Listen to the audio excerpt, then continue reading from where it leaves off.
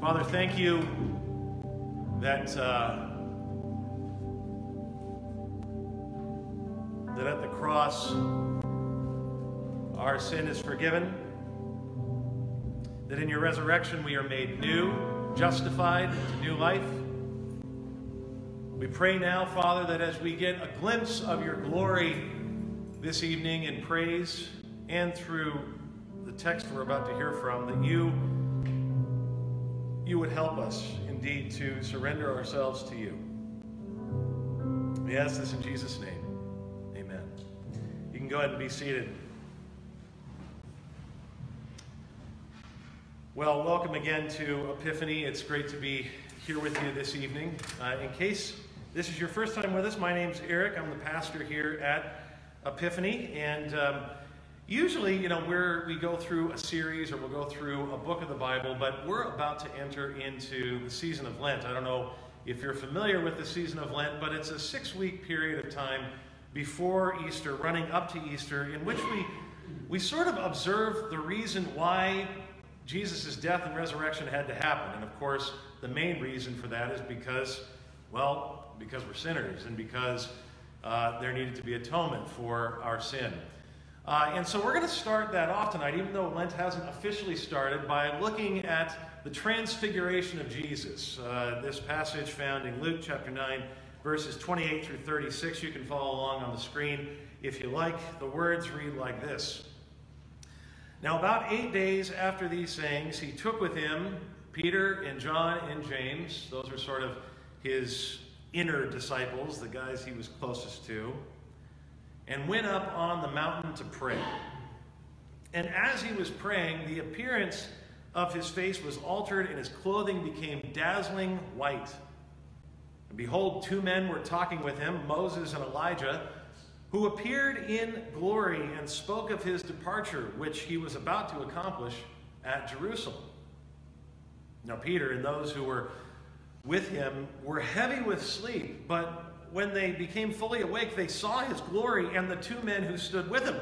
And as the men were parting from him, Peter said to Jesus, "Master, it is good that we are here. Let us make 3 tents, one for you and one for Moses and one for Elijah." And Luke adds, not knowing what he said. As he was saying these things, a cloud came and overshadowed them, and they were afraid as they entered the cloud. And a voice came out of the cloud saying, "This is my son, my chosen one. Listen to him." And when the voice had spoken, Jesus was found alone, and they kept silent and told no one in those days anything of what they had seen. End of reading. Well, I think I've shared with you before that my favorite band for many years was Weezer. I heard their new album this week. It's whatever. It's not great. The magic has kind of been lost in my opinion. But the Blue Album and Pinkerton are top-notch. I mean, about as good as you can get in rock and roll music. And I remember very vividly the first time I saw Weezer in concert. It was right after the release of the album Pinkerton. They were playing at the Whiskey A Go-Go in LA, famous Whiskey A Go-Go on the Sunset Strip. Tiny little club. But I can remember it so vividly because I had really never been to a concert to see a band I loved in such a tiny venue. I was going to be really, really close to these rock and roll heroes. And the air was absolutely electric outside as a crowd of fellow power pop nerds waited in line with bated breath to see their favorite band perform up and close and personal with me. And after hours of standing in the line, we were finally let into the building. And after that, what seemed like hours more, the lights went down and the silhouettes of the members of Weezer finally came on stage. And the crowd went nuts before they had even struck a chord. And everyone in the room immediately rushed to the stage to get as close as they possibly could. And I remember being carried with that rush. Some of you have been to a concert like this, know what that's like. Like, you don't have control of your body anymore. Like, you are flowing with the herd. And I found myself about 5 feet away from the stage. I mean, I could see inside Rivers Cuomo, the lead singer's nostrils. It was quite a moment. I couldn't even lift my arms, even though I wanted to, because I was so just squished in. And I was on cloud 9. It was a mountaintop experience of a sort. You ever had a mountaintop experience like that? You know, one of those experiences that was so amazing, so breathtaking, that it almost felt like you were having a divine moment, a moment of ecstasy. You ever had a mountaintop experience with God? I mean, and I'm not necessarily talking literal mountaintop, although it tends to be that Christian camps all the time, an awful lot of the time, happen to be in mountains, and that tends to be where mountaintop experiences happen for Christians. But times where his power and his presence just seemed overwhelming to you, where it felt like, yes, God is really real. He's more real to me now than he's ever felt to me before. Well, if there was ever anybody that's had that experience, of course, it's Peter, James, and John here in this passage. Not only did they get to pray directly with the Lord, I mean, they were praying with him, but they get to see a glimpse of his eternal personage. Luke says Jesus' face is, quote, altered, to say the least. His clothes become bright white. And the word that might be used is like electricity, like lightning bursting out of him. And Moses and Elijah, Moses representing the law of God, and Elijah representing the prophets of God in the Old Testament, show up in glorified heavenly bodies. And yet, I mean, when one reads the gospel accounts, when one reads the narratives of the gospels, this is not the normal experience of life. This is not what Peter, James, and John go through most of the time. Remember, Jesus says most days he doesn't have a place to lay his head. They're following him. That means they don't either. Gigantic, needy crowds are following them all the time, looking for food and for healing and for any kind of help they can get. Jesus and his disciples are hated by the religious leaders of the day, and it's not as if the Roman government were their pals either. And yet tonight, at this time, just for a little bit, it's different. Why? Why does he give them an experience like this? Why does he give us experiences like that? Well, I think the first answer to that is to confirm once again who he actually is. Remember, the disciples struggle with this, right? I mean, even after this event, they struggle with this. They struggle with understanding exactly Jesus' identity. Even in this chapter, right before we come to our passage, twice in verse 9 and verse 19, the question of who he is comes up. In verse 9, Herod says, "Who is this Jesus?" And in verse 19, Jesus says, "Who do people say that I am?" And his disciples answer, "Well, some say John the Baptist. Maybe you're sort of a reincarnated version of Elijah. Maybe another prophet. I mean, people are saying all sorts of things about who you are, Jesus." And then who shows up at the mountain to speak with Jesus? In this very moment of questioning his identity? Moses and Elijah. What's the significance of these two guys showing up? Well, first of all, remember who these two guys are. As was mentioned earlier, Moses is the symbol for the law of God. He is the one who delivers the law of God. Where does he go to get the law of God? On a mountain himself, Mount Sinai. Then you have the prophet Elijah, whose greatest maybe accomplishment as a prophet happens on another mountain himself, Mount Carmel, in which he calls down lightning and thunder to kill his enemies, the prophets of Baal.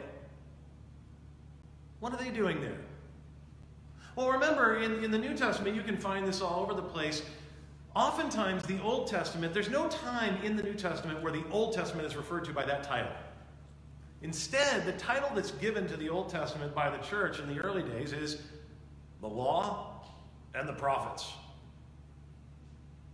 Now, if you flipped to Matthew 5, which I won't have you do right now, or I should say swiped to Matthew 5, you would see that Jesus says his mission is to, quote, fulfill every word that's written in the law.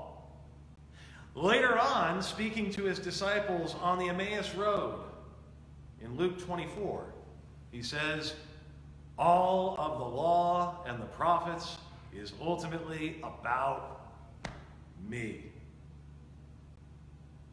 Here you have the personification of the law and the prophets.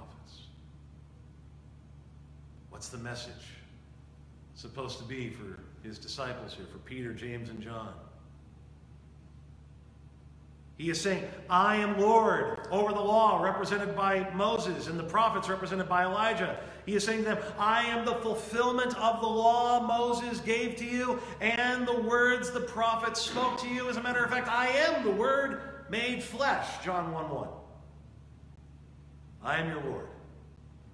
Don't you forget it. And yet it can be easy to forget just who it is we serve, right?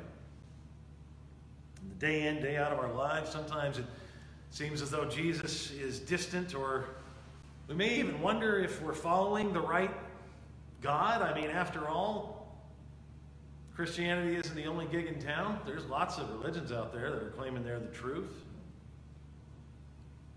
It's easy to get to the point in our daily lives where we find ourselves doing what the disciples were doing in verse 32, going night-night, taking a little nap.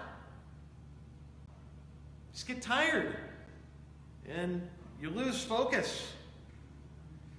And so Jesus, knowing this about us, every once in a while, gives us a glimpse again, reminds us again who it is we serve. It can happen anywhere. It can happen singing a great worship song, where you become reminded again, oh yeah. Maybe in quiet prayer. It may be at the Lord's table, as you're reminded again of his presence with us. Or it could be when you're hearing the word. After all, Jesus says faith comes by hearing the word.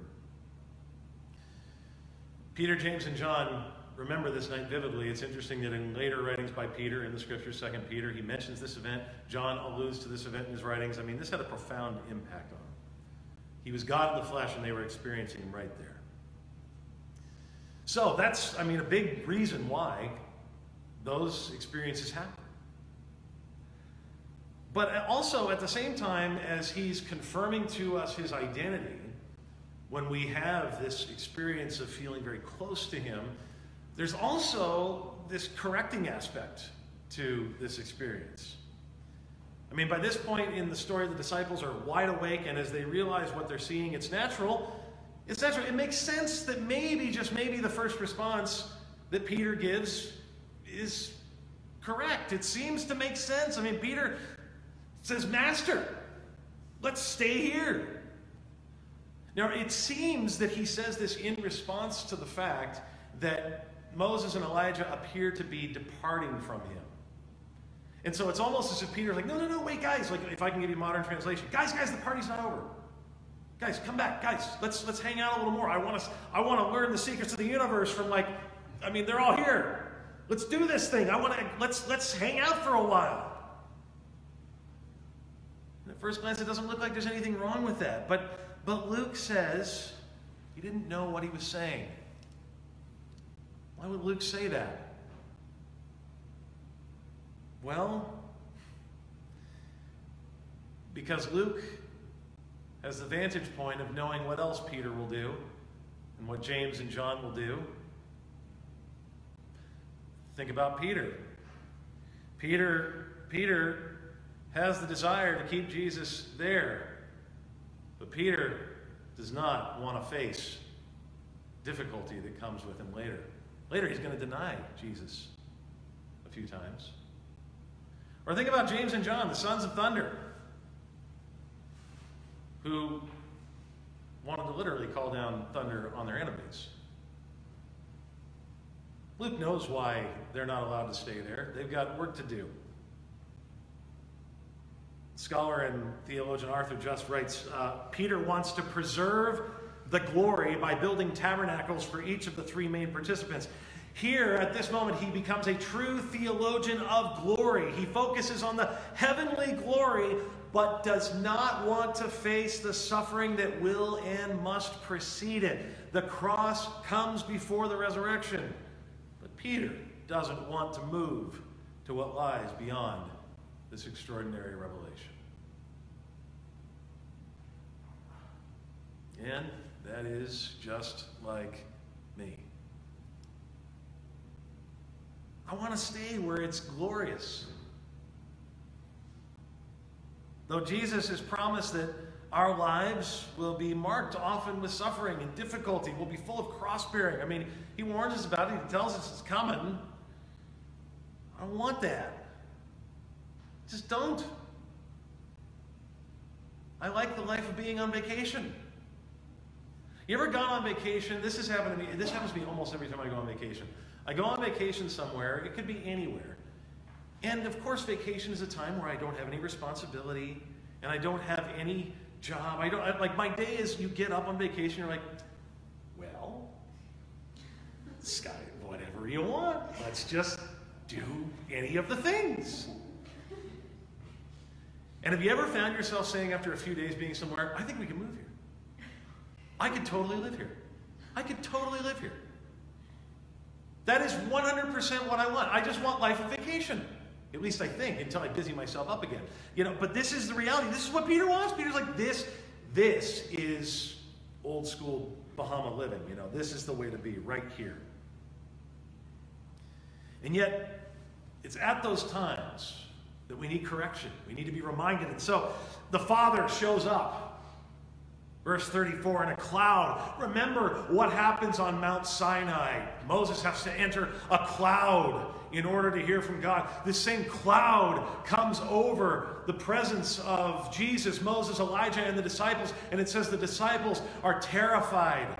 This is always the experience when the Father comes in his glory like this. They're terrified of it. Now they're not so sure they want to stay. And what does the Father say to them? The Father says, this is my Son, my chosen one. Listen to him. Now again, even this statement from the Father has its roots in the Old Testament. This is my Son is a reference to Psalm 2, where God speaks of the future Messiah to come in that language as his Son. His chosen one is a reference to Isaiah, referring to his servant, or God's servant, the Messiah, as, quote, his chosen or appointed one. We're told to listen to what he has to say. Listen to what he's saying, church. What is he talking about? What is he saying? But you go back to verse 33 and we're told this. He and Elijah and Moses are speaking about one thing and one thing only. They are speaking of his departure, which he was about to accomplish at Jerusalem. This is one of my favorite things in the entire world. What is this departure? Well, in Greek, and I hesitate to do the Greek thing. I mean, I know how to do it, but but this is just a really, really great example of a way that it can really be special and bring out the meaning of the text. In Greek, the word here is actually exodus. What's he going to accomplish in Jerusalem? Well, he's going to die for our sins and rise from the dead, and thereby bring about the true exodus that Moses only foreshadowed in the Old Testament. Whereas Moses brought the children of Israel out of slavery in Egypt, Jesus is going to bring all humanity out of slavery to our sin. In other words, what are Moses and Elijah talking to the very Son of God about? The cross, the cross, the cross. What are we to listen to? What are we to remember? That first, before the crown of glory, is a cross.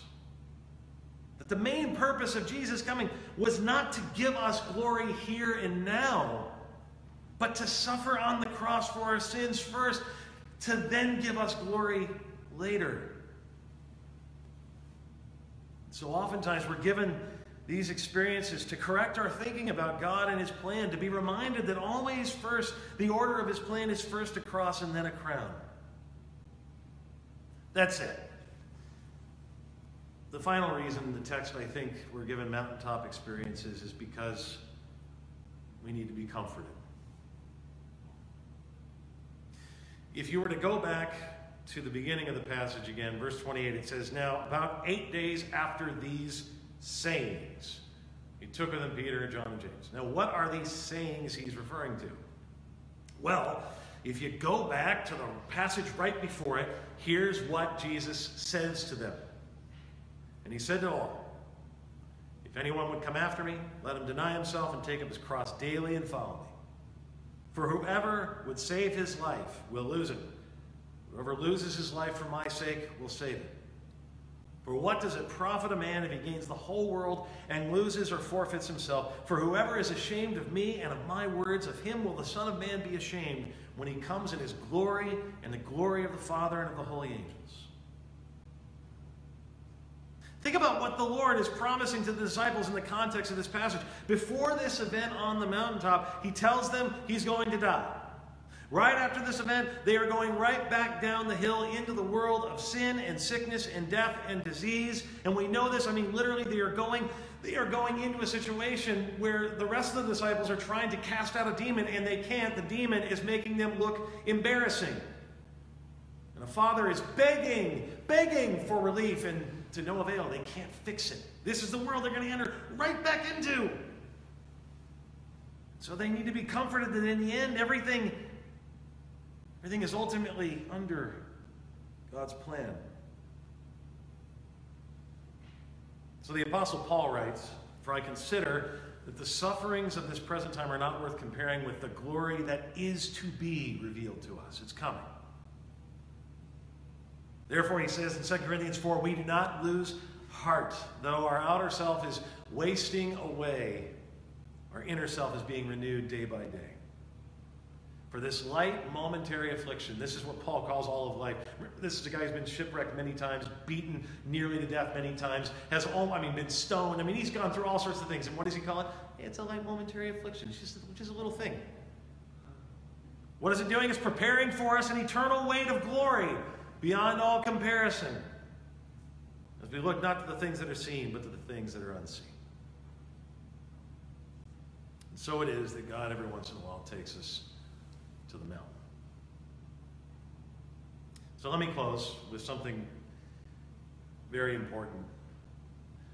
The tendency when hearing a passage like this is to try to then look forward to the next mountaintop experience. And we tend to identify that with emotional experiences, and that's fine.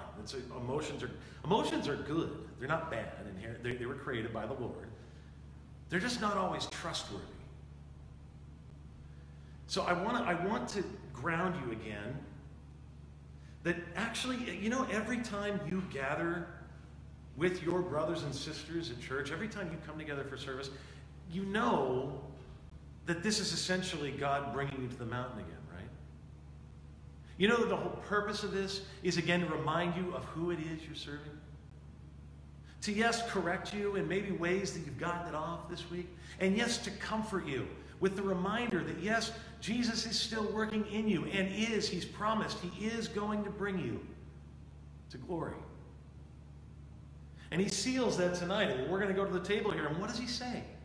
What does he say again and again and again here to you?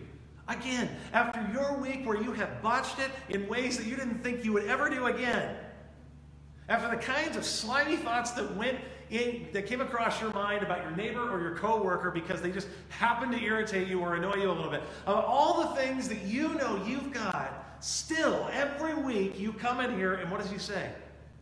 Here's my body for you. Here's my blood shed for you for the forgiveness of all of it. Wipe clean. In other words, welcome back to the mountain. Welcome back to the place where I brought you to give you gifts. Let's pray.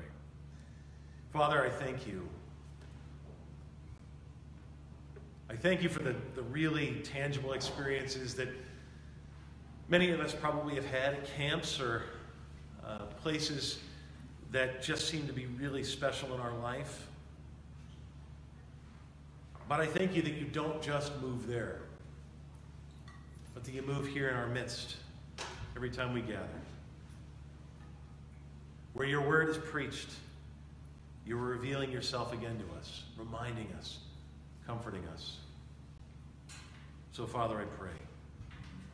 I pray now as we prepare to go to the table